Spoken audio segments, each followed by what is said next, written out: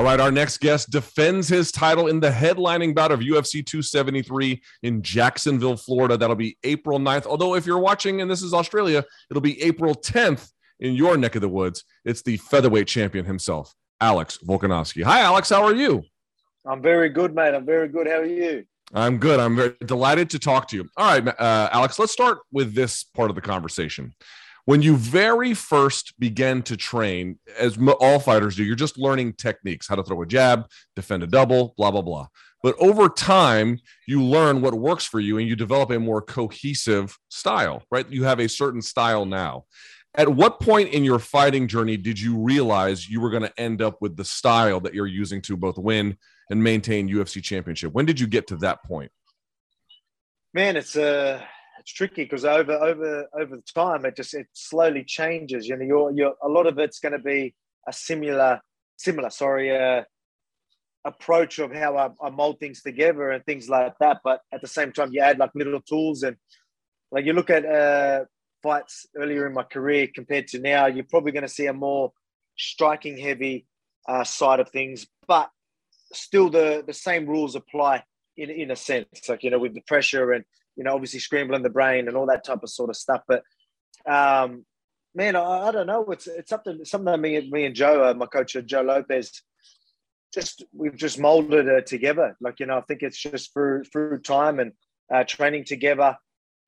It's sort of hard to explain because I know exactly what you're talking about.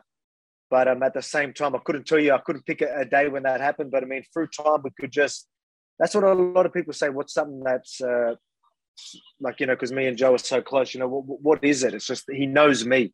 Nobody knows me better than my coach, Joe Lopez. So, you know, my whole style, like, you know, nobody knows my style more than Joe. And that's something that we've molded together through time. You know, it might not be the craziest techniques, you know, spin shit and all that type of stuff, but the right tool for the right job. You know what I mean? That's how I am. You know, I'll have a look, see what's happening, and pick my shots and just scramble their brain while I'm doing it. I want to get back to the scrambling of the brain part, but staying with your coach, Joe Lopez, for just a second.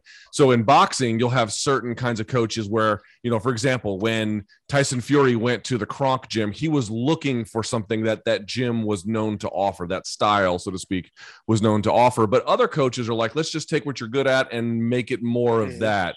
So do other Joe Lopez fighters fight kind of like you, or are you unique even among Joe Lopez fighters?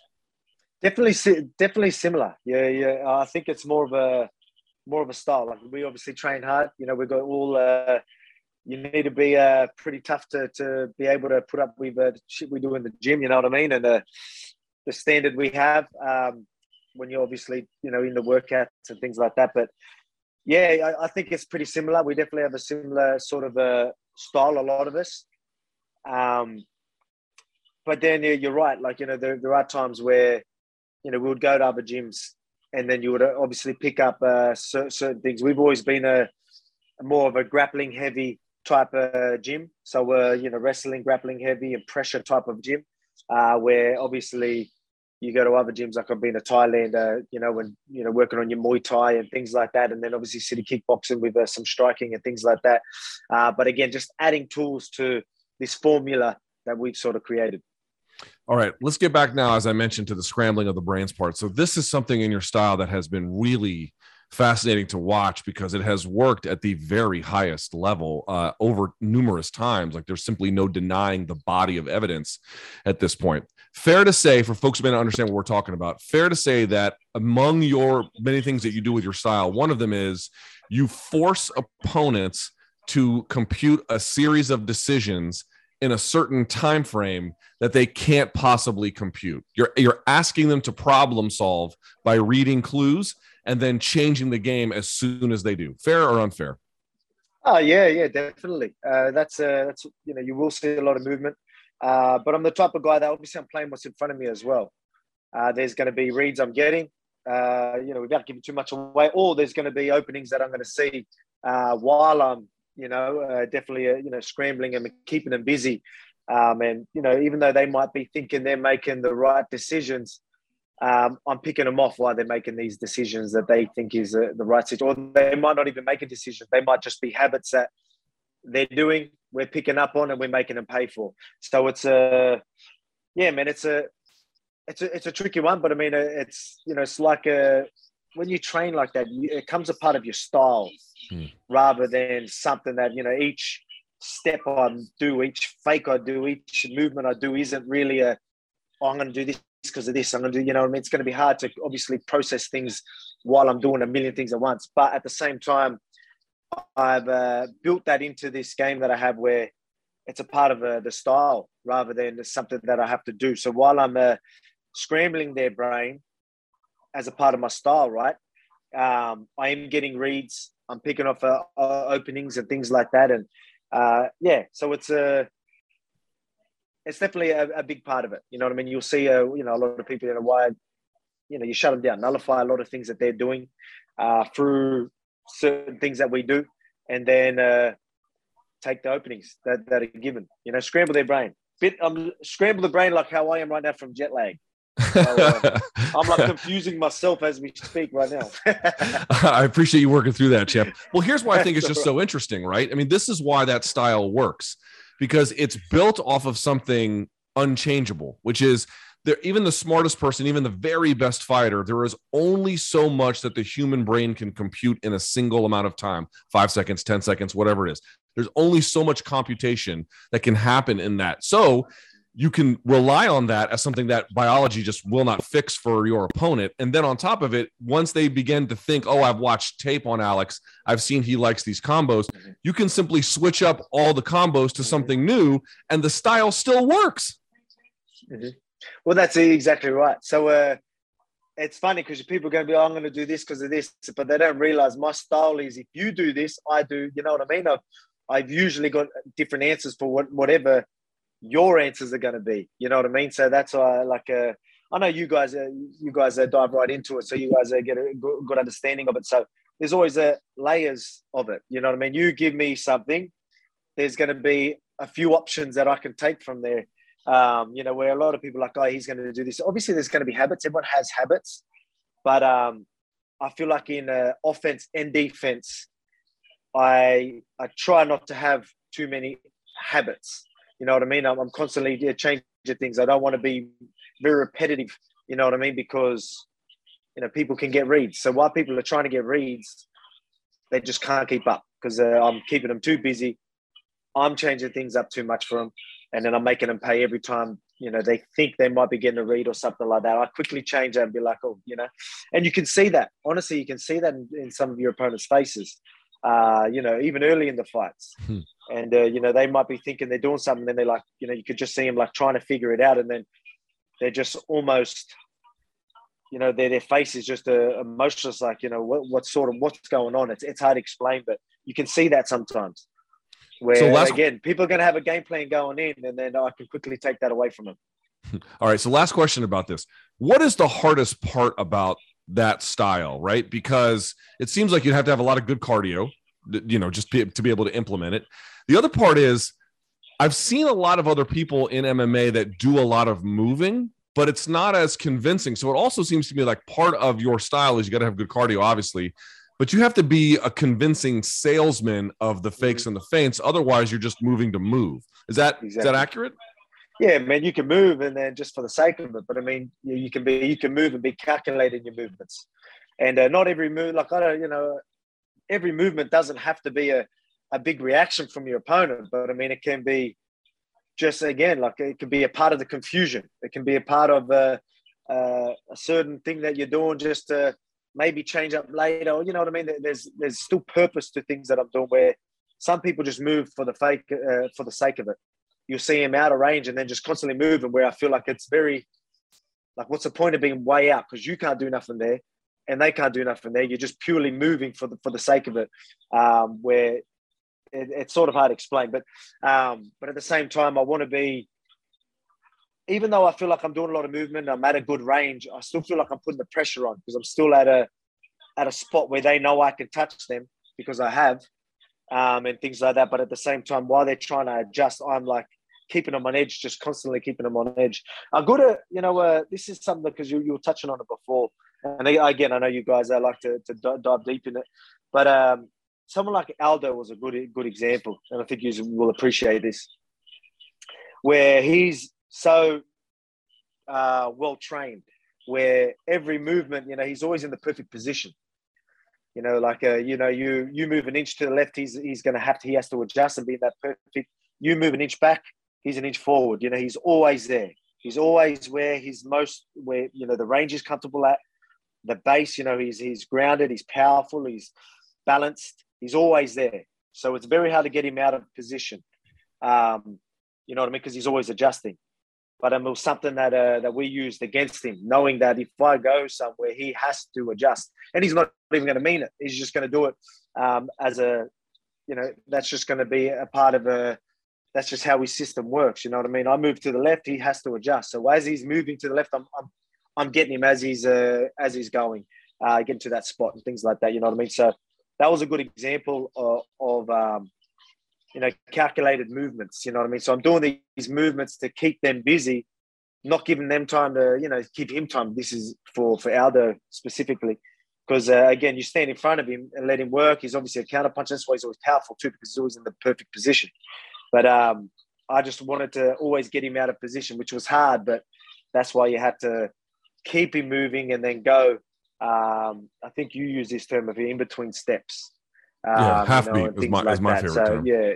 Oh, is that your term? Yeah. So, just things like that. So that was a good example of using again, like these people, like they think they're doing the right thing. Yeah, they don't even know that they're doing that. They're trying to figure things out, and they don't really know that I'm keeping them so occupied with what I'm doing, and then picking my shots as I go. So they literally, and then by the end of it, they're like going, "Oh, I don't know what happened." You know what I mean? I was like, "Oh, yeah, I do. I know exactly what happened.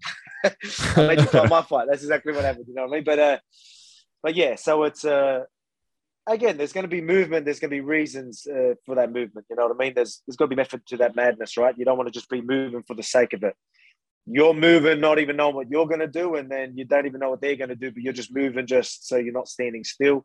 I probably would say to someone that was just doing that, you may as well stay still so you're more dangerous and powerful. You know what I mean? If you're going to just be constantly moving just for the sake of it and not really knowing what to do with it, because you're going to be putting yourself out of position. It's going to be hard to counter. It's going to be hard to take down, defend takedown. It's going to be hard to do all that type of stuff because you're getting yourself out of position because you're not being calculated in your approach of that movement. Which of your wins, because you have many good ones. Obviously, the last one, Ortega, was that. Okay, so let's start there. The Ortega win to me seems like one of those wins where, in terms of what the fan base and the larger community thought about it, was unimpeachable, right? There was just no way to deny you that one. Which of your other wins do you feel like perhaps is not deserving of the respect that it gets? You bring up Aldo. That's one of the wins that I feel like really pushed you on the path to where you got, and no one says anything bad about it, but I don't know if they herald it as important as it was. Where do you look on that scale? Yeah, that's probably one right there, because that was still a while ago as well. So that was me with that movement and all that. It wasn't a big part of my game at the time. And I was sort of getting used to that style, right? And so with that fight, obviously, to nullify someone like Aldo, again, people aren't going to really see. They're not going to know the things that were the details that I'm explaining to you and that you might have seen. A lot of the people might not understand that. They're just going to see that not as much happened, but they don't really understand the technique and the strategy behind what I was doing. But it was a good one because I felt like I had to play a character that whole fight. You know what I mean? So it was I was on edge as well because, again, this movement was sort of new to me at the time, and keep him busy and all that type of stuff. And like I had to do that because I know if I stand still and give him time to do his thing, that's where I can get caught. That's where things can go bad for me, especially with Aldo. And my attacks, it's going to be a lot easier for him to counter and things like that. So I was like playing a character, if that makes sense. So I was doing something that I wasn't really used to, but I had to keep Aldo occupied, where, again, a lot of people aren't going to really understand that. But that's something that for me was a big eye-opener. I went in there with a certain approach, with a game plan. Obviously, you're going to have a lot of game plans, but that was like a very big game plan that sort of felt at the time way out of my comfort zone. I felt comfortable because that's just the type of guy I'm gonna adjust and I'll make it happen. But it was definitely a weird one for me to just try and keep that up for 3 rounds against someone like Aldo, which was pretty impressive. But I don't know if that's coming out how I want. I don't know if you're understanding exactly what I'm regurgitating right now, but it was definitely a big one for me, I thought. Fair enough. Is it at all frustrating that there's a certain kind of brilliance to what you're doing that, yes, maybe perhaps insiders pick up on? I'm sure other fighters and coaches really admire it, but perhaps some of the larger casualness of the fan base can't. Is it at all frustrating? There's a bit of a gap there. It was sometimes? frustrating. It was frustrating for me. It used to be frustrating. It was something that I paid way too much attention to. But right now, I've changed that. You know what I mean? I don't look into the negatives anymore, which I'll be honest, I was way too... I looked into that way too much. I was paying way too much attention to the negatives, and I was letting it make me do wrong decisions and things like that. You know what I mean? I'd let it. There's too much weight behind these negative comments when I shouldn't even be paying attention to these. You hear this time and time again. Everyone knows. They're negative, right? Only worry about all that type of stuff. Easier said than done. Even at the top, it was something that I was still always struggling with. But right now, I've really, really nailed that. So right now, I don't care. People can think what they want. I know that there's still a lot of love out there, and I'm just going to pay attention to that. You know what I mean? So, but again, obviously after that last one, it was definitely different. But after this one, it's going to be different again. I can guarantee you that. Fair enough. All right, let's talk about this. What does you've beaten Max Holloway, you've beaten Ortega, you've beaten Aldo, Mendez. List goes on from there. What does a win over the Korean Zombie do for your resume? This is a bit of a legacy fight, just purely because he's. I was talking to who was I talking to the other day, and someone was saying about his last title shot was like 9 years ago, like his title shot with Aldo, and I was like, man, I just started like then, you know what I mean? I was like still an amateur then, you know what I mean? Like, so it shows you how long he's been in the game and been at the top. So this is a guy that's been at the top of the featherweight division forever. So you look at the legends in the featherweight division, he's one of them, you know what I mean? And I've taken out pretty much most of them, the guys that are, I won't be able to do all of them, but I mean, because some of them are, probably way too far out of the picture, but he's still in the picture now. He's still like, he still took top four, you know what I mean? Which is pretty incredible for how long he's been in the game. So it's a legacy fight for me. It's a feather in the cap that you maybe thought wasn't going to happen, but I mean, through injury and all that, it did happen. And again, I think he deserves it because he's been at the top of the game forever, since this division's been started in UFC. Yeah. What do you reckon is perhaps every fighter has positives, every fighter has negatives. He has weaknesses, he has strengths. What are some of his strengths relative to previous opponents you've had that you're certainly conscious of heading into April 9th? Probably a lot of guys, would call themselves a counter puncher, but I feel like he's sort of a type of guy that he'll really rely on you coming in, and then catching you coming in rather than say with a counter making you miss, then firing one back. He will try and make you obviously miss. I'm not saying he's going to let you hit him, but at the same time he will counter as you're coming in. So he'll eat one to give one type thing, you know what I mean? Which is always dangerous. But I mean, the beauty of that is when am I coming in? That's the question that he needs to answer. You know what I mean? And I guess you'd know exactly what I mean by that. So it's easier to counter someone that's going to be pretty one-dimensional and going to be pretty obvious with their attacks. But we all know I'm not obvious with my attacks. I try not to be obvious with my attacks. And but I mean, again, there's definitely some dangers there that's why I can't be careless. But at the same time, my style covers a lot of these areas where he's strong. I think I nullify a lot of that purely with just my style. Can you give us Americans a sense at home for you in Australia what it's like, where you're at right now? Here's what I mean. We were on my podcast today. We were talking about George Kambosos because that Devin Haney fight is signed. They're going to bring it to Melbourne, and you're a champion. And even for guys who aren't champion, like Robert Whittaker, who was a champion, and so on and so forth. Like, and then just tied to Ivasa, who just had the biggest win of his career. What is it like at this moment in Australia for premier combat sports athletes? How popular really is it, and how much has your life changed in this current day? Oh man, it's definitely it's always been big in Australia, but you're seeing it every pay-per-view seems to be getting bigger and bigger and bigger. It's massive. I really think this whole lockdown COVID situation, especially UFC being the only sport going, I think that was a massive. Well, I guess it was massive globally, right? But I mean, in Australia, it really did go levels above then, especially me being able to fight then, being the only like Aussie athlete and things like that. That was huge. A lot changed after that one, but it's massive. You know what I mean? It's again, we're not just numbers in the UFC now. We're contenders and champions, and you're seeing absolute studs coming out of Australia and New Zealand area. And these guys, you've got so many studs out of the UFC right now that are coming through. That you go to watch little shows, local shows, and I'm absolutely blown away from when I was back in the shows. The technique and the talent that's there. You know what I mean? It's incredible. So we obviously got a lot of kids with bright futures in the sport. Well, Champ, I don't want to keep you too much longer. I know that you have. Do you have big plans for sightseeing in Jacksonville? I don't know. Well, we're allowed out and about, which is pretty good. We're not in the bubble, which helps. But I mean, I don't know. Yeah, now I'm a couple of days early. While I'm getting over this jet lag, maybe go see some shit if we can, I guess. But I don't know. What's there to see? From what you just told me, I don't know. Is there much? Yeah, friend. Yeah, there's some. Here's the thing: Florida gets a bit of a bad rap. There are definitely some cool Florida cities. I just don't know if Jacksonville's on that list, but I guess we'll see. All right, before you go, real quick, the co-main event: Peter Yan, Aljamain Sterling. Give me a sense of if you've got a tingle about which way it's going to go and what will decide the winner of that fight. Oh man, you have to go with Peter Yan.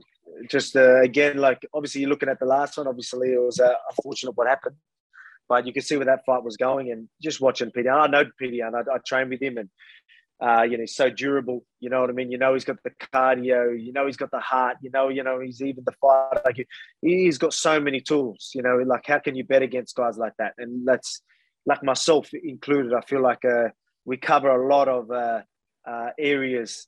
And then you've got the skill on top of that as well. So, I think that Sterling definitely had a decent round in him that first round. Yeah, he had a lot of movement and all that. And but I mean, at the same time, Peter Yan he'll be defensive heavy as he put that pressure on. Obviously, get reads, slow you down. And, even if he has a good round in him, Aljamain, I just think Peter Yan's just going to take over within the first two rounds. You know what I mean? And that's it. And, that's even if Aljamain can get going good at the start. And again, I've got respect for Aljamain, but I just think Peter Yan he can fight. He certainly can. So can you. I can't wait to see your next bout against the Korean zombie Chan Sung Jung, April 9th, April 10th for the folks in Australia from Jacksonville, Florida. Champion, appreciate your time. I know you got a busy schedule. Can't wait to see it. Thank you so much. Mate, I can't wait. I'm looking forward to your breakdown. This one's going to be good. So you're going to absolutely love it. There's going to be some new ones there for you too. Can't wait busy. Yeah, I love thank you so much. Busy, mate. Thank you so much, champ. I appreciate it. I really do.